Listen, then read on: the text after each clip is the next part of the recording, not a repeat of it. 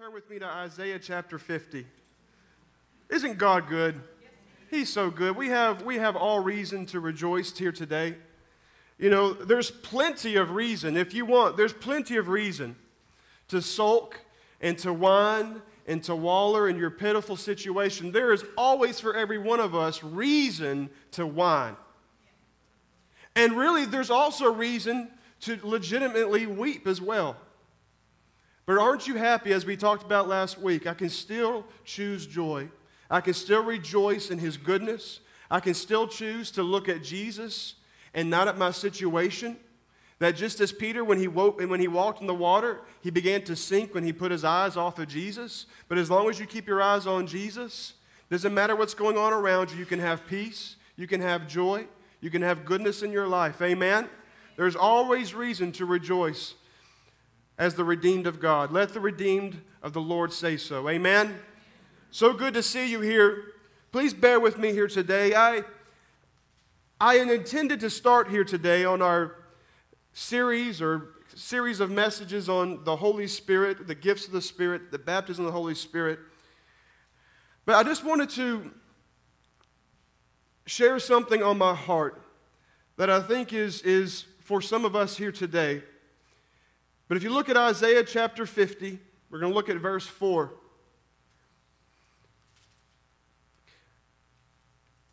Let's pray. Lord, I thank you for your presence, for your Spirit, that you never withhold from your children, God. We may be facing adversity and challenge, which is a real reality, but God, your goodness and your mercy and your peace is a reality in the life of the child of God. Help us, Jesus, to receive what you have for us here today, God. Help us, Lord, to dwell on you, to see you high and lifted up, to see your face in light of what we currently find ourselves in, God. We thank you, Jesus, that you endured the cross because of the joy that was set before you. So let us endure for the joy that is set before us on the other side of obedience. Bless your people here today in Jesus' name. Amen and amen. Just bear with me here today. I just want to talk to you. And from Isaiah chapter 50, verse 4. The Lord God has given me the tongue of the learned, that I should know how to speak a word in season to him who is weary. He awakens me morning by morning. He awakens my ear to hear as the learned. The Lord God has opened my ear, and I was not rebellious, nor did I turn away. I gave my back to those who struck me, and my cheeks to those who plucked out the beard. I did not hide my face from shame and spitting, for the Lord God will help me. Therefore I will not be disgraced. Therefore I have set my face like a flint, and I know that I will not be ashamed. He is near who justifies me. Who will contend with me? Let us stand together. Who is my adversary? Let him come near me. Surely the Lord God will help me. Who is he who will condemn me? Indeed, they will all grow old like a garment. The moth will eat them up. I want to speak to you here today about setting our face as a flint. Setting our face as a flint. How many of you have ever been given a promise? Now, me with children now and having grown up, you make a lot of promises to your children, don't you? Daddy, can we get ice cream after such and such? Can we do this? Can we do that? And your parents will say, yes, we can do that. Yes, we'll do it tomorrow. Yes, we'll do it next weekend, whatever it is. The period of time between me asking and it coming to fruition is full.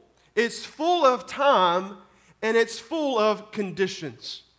Oftentimes, when God gives you a promise, it's always contingent upon conditions. Unlike a gift, when God gives you a gift, it is not conditioned upon your own goodness, your works, or you earning it. But when God makes a promise throughout the Old Testament and the New Testament, it is oftentimes contingent upon particular conditions held up on our behalf. Whenever there is a promise that God makes to you, that promise is always on the other side of obedience.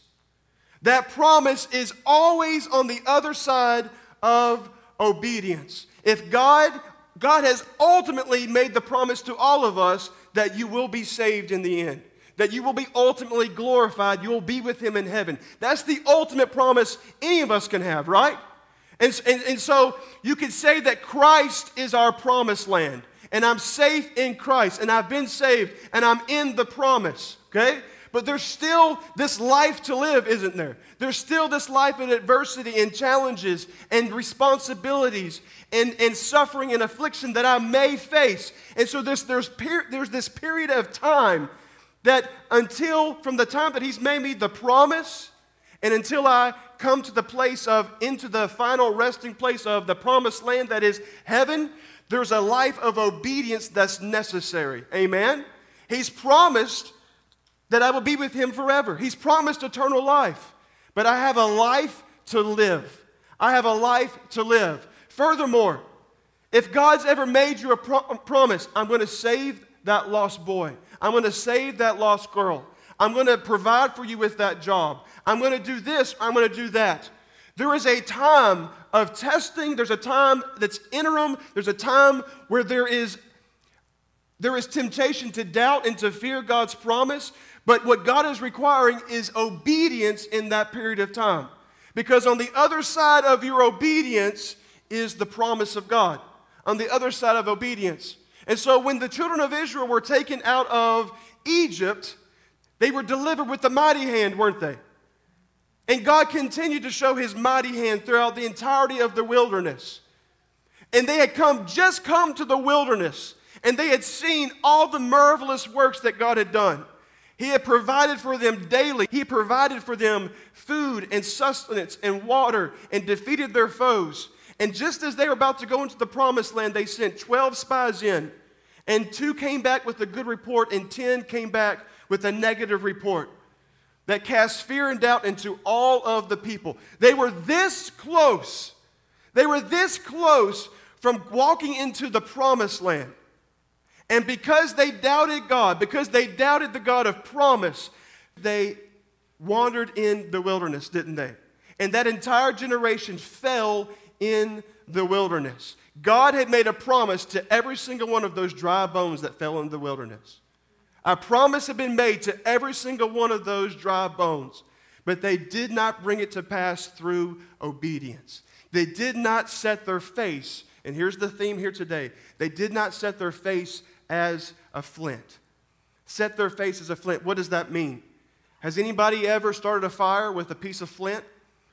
Flint is a particular kind of rock, and it was particularly used in North America by the indigenous people who would use it.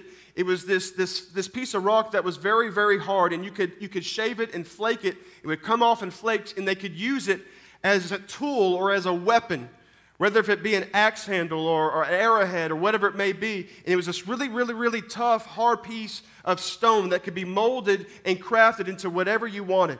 And it would not change. It was immovable. It would not erode. It was able to sustain the elements and the task that they put to it. It was, and in this scripture, he is saying, I have set my face as a flint. Set my face as a flint. There are individuals here today, you're facing trial and tribulation. You're facing decisions on a daily basis. God has promised to you His joy. He has promised to you deliverance. He has promised to you peace. But He's asking for us to set our face as a flint and just simply trust and obey. Trust and obey Him. Even when you don't see it, even when you don't feel it. God never puts a carrot in front of your face and says, jump through so many hoops and then I'll do it. But He does respond to obedience, and He does respond to faith. Jesus could not do very many miracles because there was a lack of faith. There was a lack of believing that He simply could. And they doubted His ability to do that. And so very simply here today, I'd just like from this text, I want to draw from the life of Jesus Christ. This text in Isaiah chapter 50, it is a messianic text from the Old Testament. Isaiah is prophesying, and this is directly related to Jesus Christ. This is a messianic text, and you can see very clearly when he talks about, I turned my back to those who struck me, and they pulled my beard, and they spat in my face. It's messianic in nature, and this speaks of the person of Jesus Christ. In the time period of you seeing God do works in your life, the period of time between now and seeing a promise come to pass in your life, there is an immense amount of temptation, an immense amount of work of the enemy to knock you off course and cause you to fall dead in the wilderness. Amen?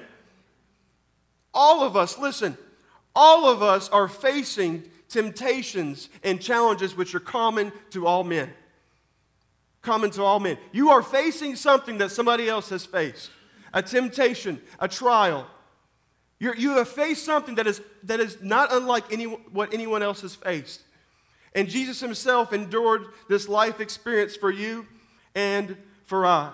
So in this period of time between now and coming to this place of promise, where let's say you want to see your marriage whole, you want to see your kids back, you want to see God move in your finances, you want to see God reconcile relationships, and those are promises God can make to us, that God can do, and he can work, and he can mend and mold and do a work in our lives.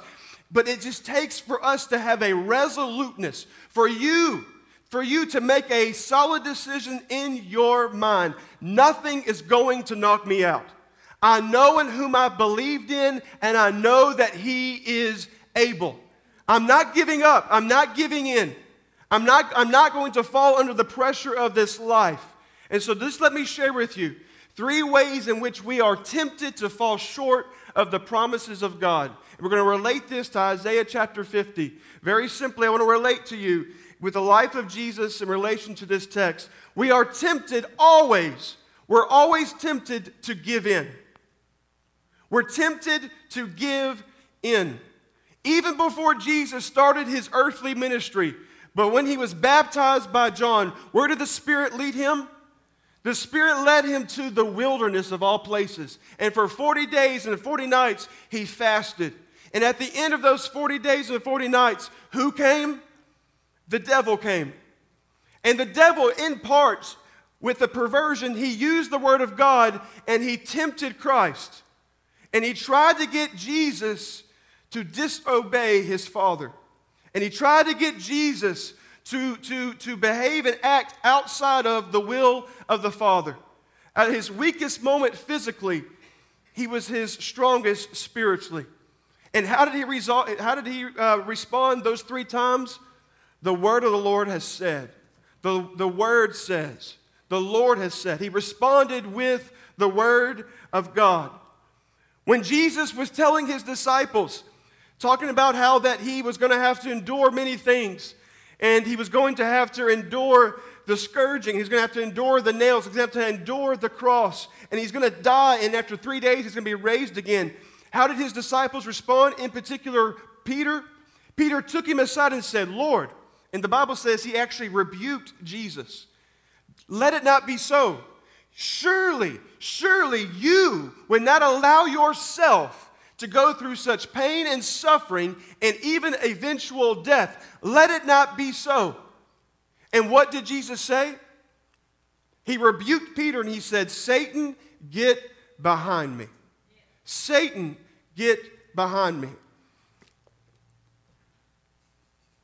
It is when the devil comes and speaks to you, and it is even the persuasion of friends that comes to speak to you that wants to cause you to give in to the temptations of the flesh, to give in to the voices around you. How many of you know there are many voices swirling in the air around you? There are many influences trying to infiltrate your mind and your spirit and trying to knock you off course from the promises of God. And many people, they lend their ear to deception and half-truths, and it knocks them off course from coming to the place of that promise. And if you look here at Isaiah 50, we're going to run through this.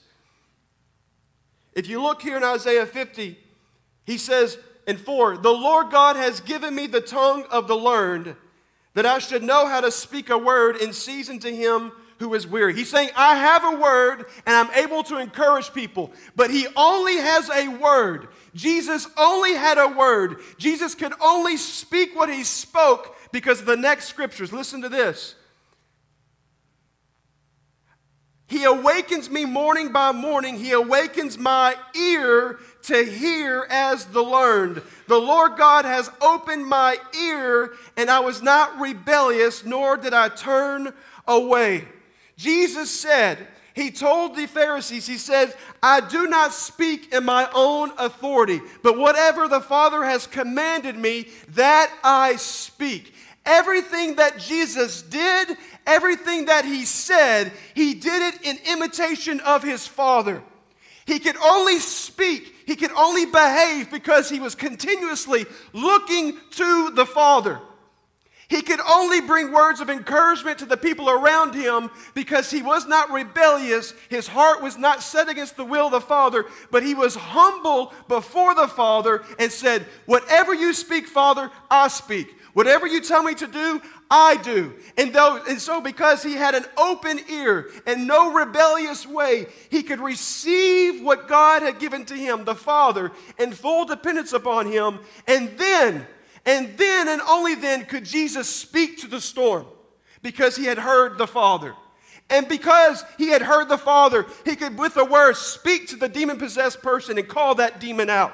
And because he had heard and watched the Father, he could speak to sickness and the leper healed and the paralytic made whole.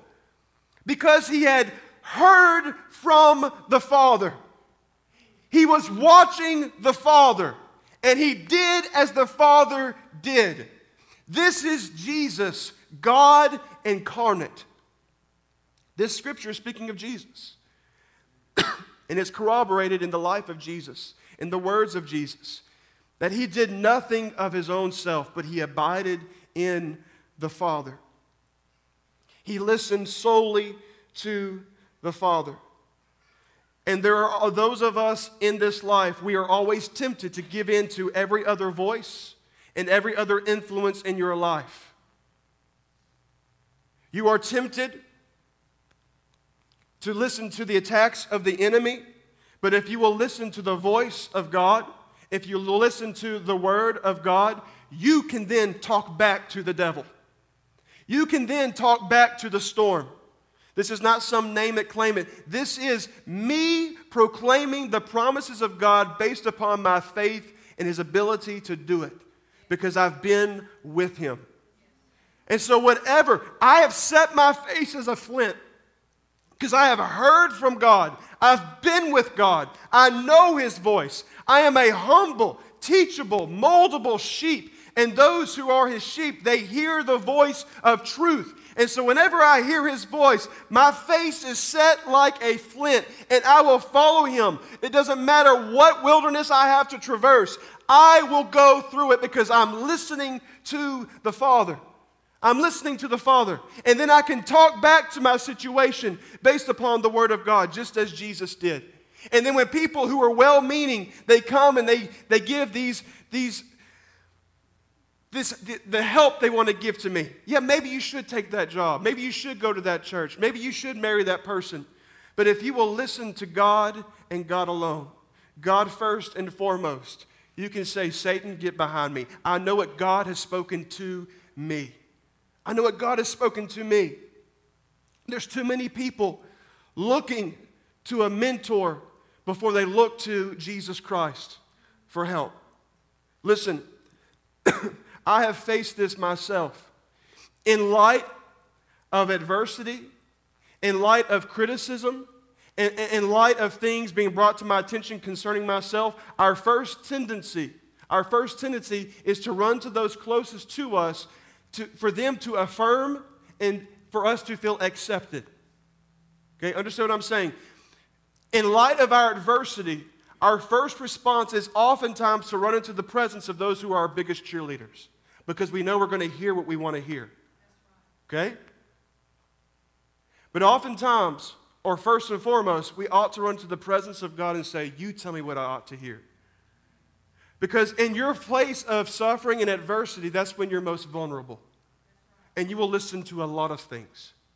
And Jesus knew, if I give any ear, even to Peter, my disciple, who's saying, no, Jesus, don't go to the cross. He knew, I have to say, Satan, get behind me. This is not of God. Because I've been with the Father. I have heard His voice. I have opened my ear, and I have set my face as a flint. Early as Luke chapter 9, the Bible says that Jesus had set His face for Jerusalem. That's the purpose for which He was born, was to die. And He allowed nothing to come in the way. He did not give in. He did not give in.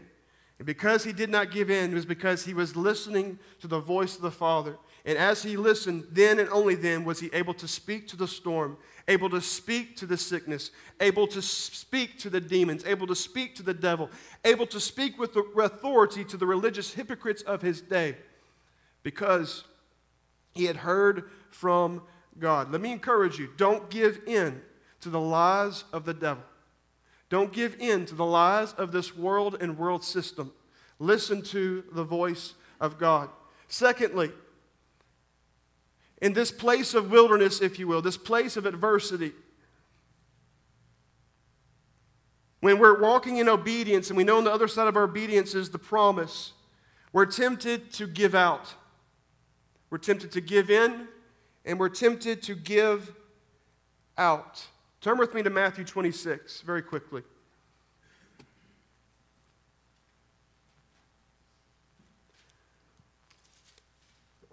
Verse 26 and 36. This is Jesus in the garden.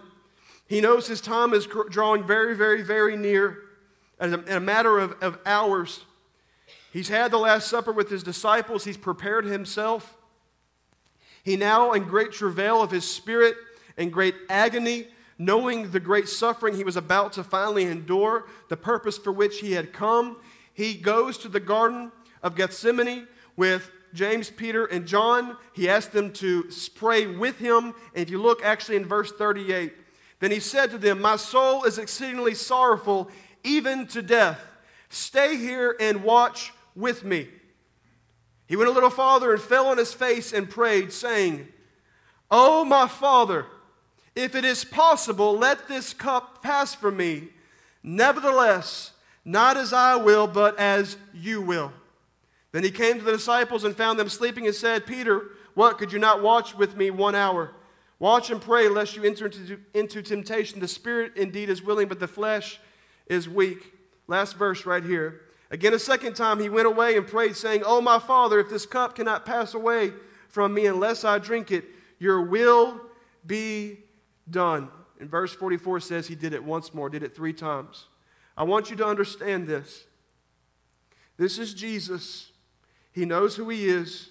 He knows where He's come from. He knows that He's going back to the Father. He's fully God. He's fully man. He's God incarnate.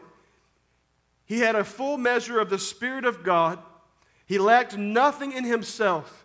And He is dripping great drops of blood because He's in extreme agony over the cup He's about to drink. This is God. This is God incarnate. And He's about to embark upon the greatest agony that any person could experience, not just physically, but spiritually. The Father was about to forsake Him. He was about to take the sins of the world upon Him. And in this moment, He knew, God knew, Jesus being fully dependent on the Father, He knew, I have to go to my knees and say, Father, help me to set my face as a flint and bring this to pass. This has to be done. But in Him saying, if it's Your will, let this cup pass from me. Let it pass. Nevertheless, not Your will, not my will, but Your will be done. Have you ever faced such adversity and trying times that you thought, how can I carry on? how in the world can I take another step?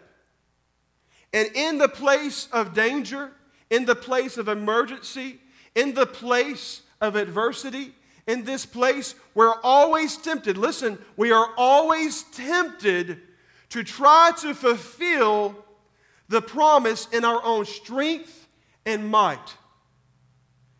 Jesus knew that he could not carry this to pass in his own strength and his own might and his own humanness. He could not drink this cup of suffering, but it was God's will.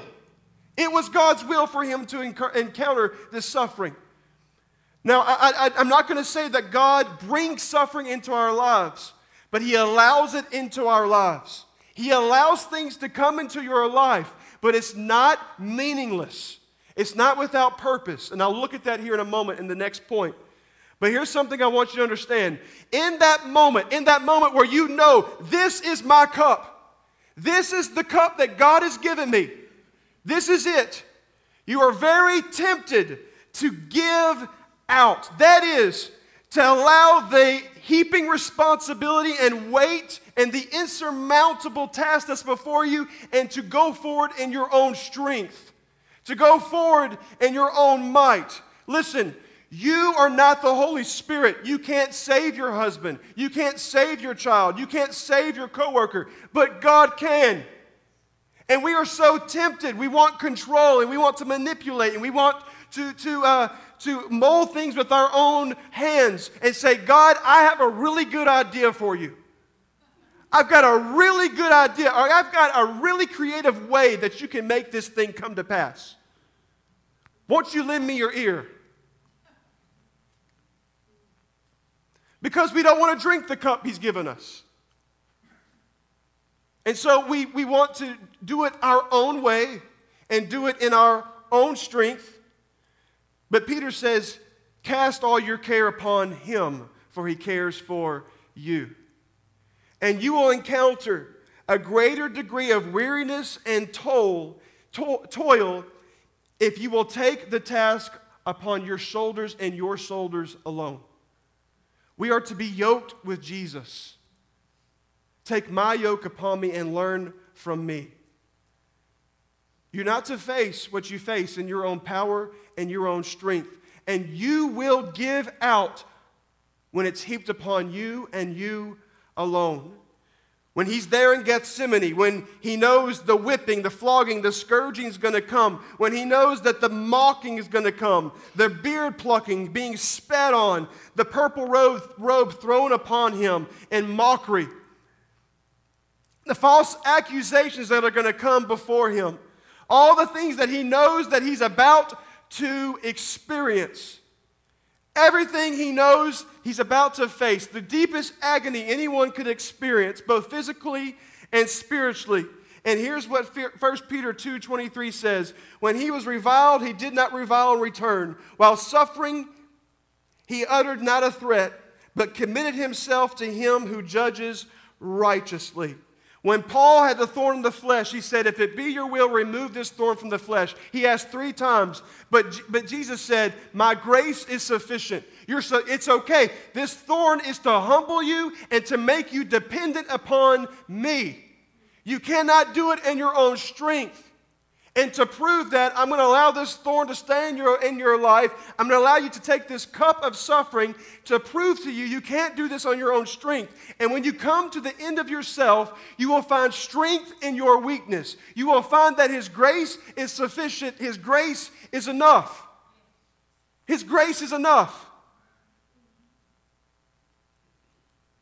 We really battle with just simply resting, don't we? You know, the task that is before me as a pastor of this church, for some people it may seem small, but it is a massive responsibility and task that I see and I sense in my spirit. And honestly, just a few days ago, just thinking about leading a people, exalting Christ, leading my wife and my kids, the responsibilities to be a godly man, a godly leader, a godly pastor. I think about the task that is before me. and the thing that God has put into my hand, and I think, I can't do it. I can't do it. I mean, I get into this pulpit oftentimes, and I think, I cannot do this. I feel like I cannot do it. And you're tempted in your flesh to put your hand to it and make things happen. But there is a strength in our weakness. And so we are tempted to give out. But if you would just commit yourself and say, Lord, not my will, but your will be done. You have your way in my life. I give it to you. I surrender my will, my rights, my entitlement to you. You do with me as you wish. And that's exactly what Jesus did. And you see in Isaiah 50:6, I gave my back to those who struck me, and my cheeks to those who plucked out the beard.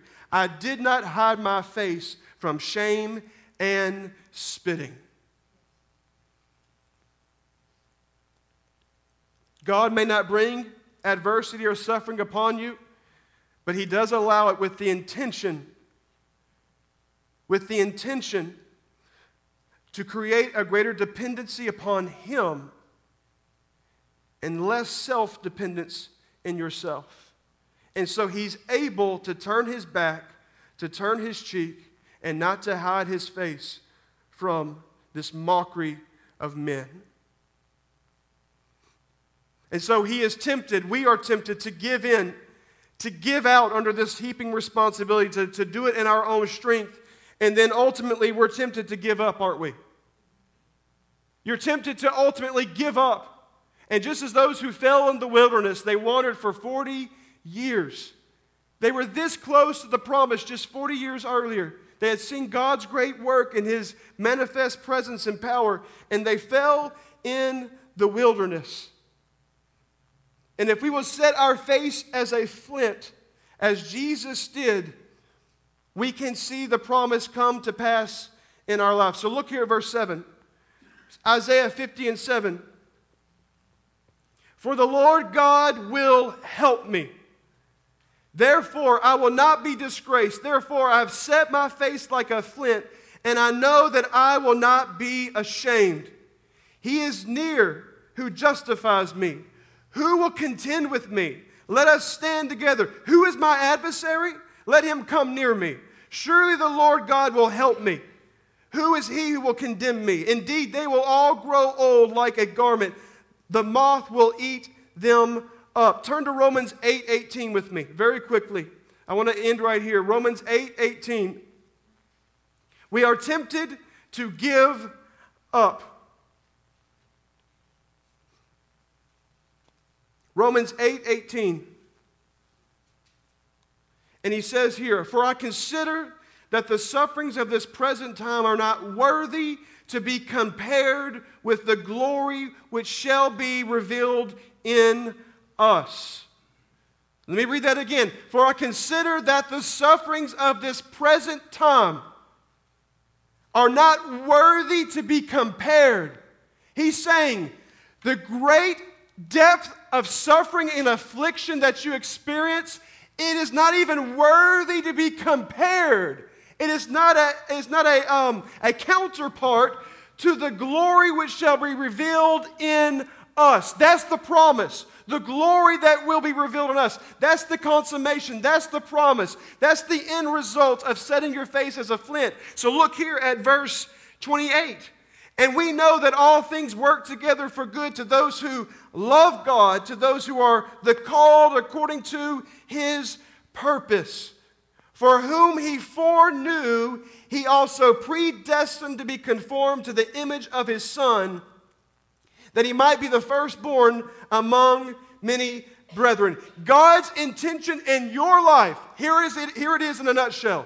God's intention in your life, with every experience, with every word told to you, with everything you face, His intention is to make you like His Son, to conform you to the image of Jesus Christ. You are predestined to take on conformity to Jesus Christ.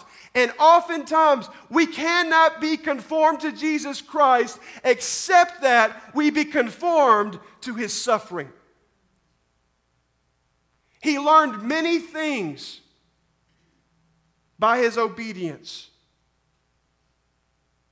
And for the joy that was set before him, he endured the cross. That just as he's on the cross, think about this, even when the soldiers approached him in Gethsemane, and Peter took out his sword and they wanted to defend Jesus, Jesus said, don't you know I can call down 12 legions of angels? Don't you know who I am? But I'm willingly allowing myself to go through this. And as he allows himself to be led to Pilate, he allows himself to be scourged, he allows himself to be defamed, he allows himself to be spat on and hit, he allows himself to be taken up the Via Dolorosa to the Mount Calvary. He allows himself to have his hands and his feet nailed to the cross. He allows himself to be raised. He allows himself to stay on that cross. He allowed himself to come to the final end. Jesus, even on the cross, he could have called down legions of angels. Even at the very moment before he finally died and the Lord forsook him, Jesus could have given up. He could have said, I can't do it. And you know what? All the blood that had been spilled up to that point would have been meaningless, because he wouldn't have completed the task that the Father had brought him to do. His Father's business was to be this perfect, sinless sacrifice. And as he's on that cross, what is the final thing that he says? It is finished. It is finished. That means, it's an accounting term, it means paid in full. What I came here to do, what I have set my face as a flint here to do, that on the other side of obedience is the promise. On the other side of the cross is joy. He endured the cross because of the joy that was set before him. Because he was called to such a purpose, he allowed himself to stay upon that cross until all righteousness was fulfilled. And he said once and for all, it is finished. And what Jesus has accomplished on the cross on your behalf for your life is so that you, at the final day of it all, you can come into that final glory and say, it's finished. It's finished. I have reached the promise, and on the other side of my obedience, I've come into this promise from the Lord. For the joy that was set before him, he endured the cross. And we see here, look here at verse 29. For whom he foreknew, he also predestined to be conformed to the image of his Son, that he might be the firstborn among many brethren. Moreover, whom he predestined, these he also called. Whom he called, these he also justified. And whom he justified, these he also glorified. We can be glorified with Jesus in the same way that he set his face as a flint. You set your face as a flint. I'm not giving in to the deception of the enemy. I'm not giving in to temptation around me. I'm not giving in to sin and the adversity around me. I'm not giving out. I'm going to do this in the strength of God, because this is the cup he has given me, and I'm going to do this. I'm going to take the stripes. I'm going to take the scars. I'm going to take the accusations and God's grace and his strength, and ultimately, the person of Jesus Christ is going to be formed in me through this life experience, through this life that we live, till it all comes to a final end. And these he glorifies. Amen. Amen. Can you give the Lord a hand clap and thank him for that? Seth, come help me. Would you stand with me? Thank you, Jesus. Thank you, Jesus, that you offer to us, God, victory. You offer to us victory through the cross. You offer to us, God, to make us more than conquerors because you have loved us. And what you endured upon the cross is so that we can now have strength and power and might and grace and mercy because of your blood, Jesus. We thank you, God. We thank you, God, that we are weak in ourselves, but you are strong, Jesus. That your grace is enough. Your grace is sufficient, God. Let this be a room full of weak people Let this room be let this room be full of beggars, God. Let this room be full of people who have no confidence in themselves. And let us look to you and say, God, your will be done. And your will be done by your power, by your might, by your grace in my life, God.